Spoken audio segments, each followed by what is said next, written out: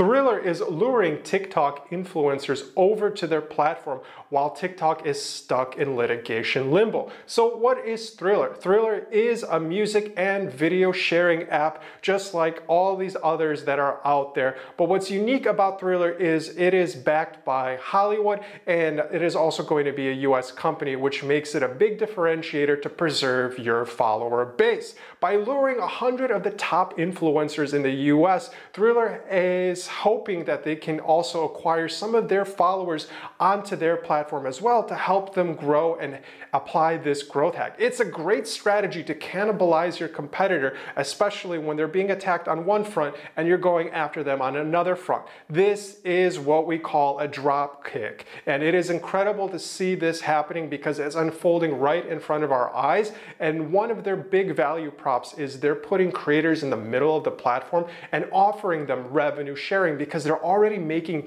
inroads into Madison Avenue. That's a big incentive because TikTok has been really wishy-washy about the competitors. It's not easy to migrate your followers over to another platform, and it's not even verifiable if this platform will be substantial enough change. Instagram is making some moves as well, and this could be a better move for the long term of your brand, but diversification is key. And if you're just a one-hit wonder on one platform, you're not going to have that sustainability. So a lot of these followers are going to have smaller audiences, but more loyal audiences that are going to be direct and also very appealing to advertisers. So it could be a win-win for both. We're going to have to look how this is going to unfold in the coming weeks and months. This could be another Q-buy flop, or it could be a home run, and we might be introduced to a new player in the social media space. TikTok has been very cringeworthy, so if we're thinking about entertainment and the direction of creating entertainment, this might be interesting for the Zoomer generation. So what are your thoughts on Thriller, and have you ever heard of it? Drop me a comment here below.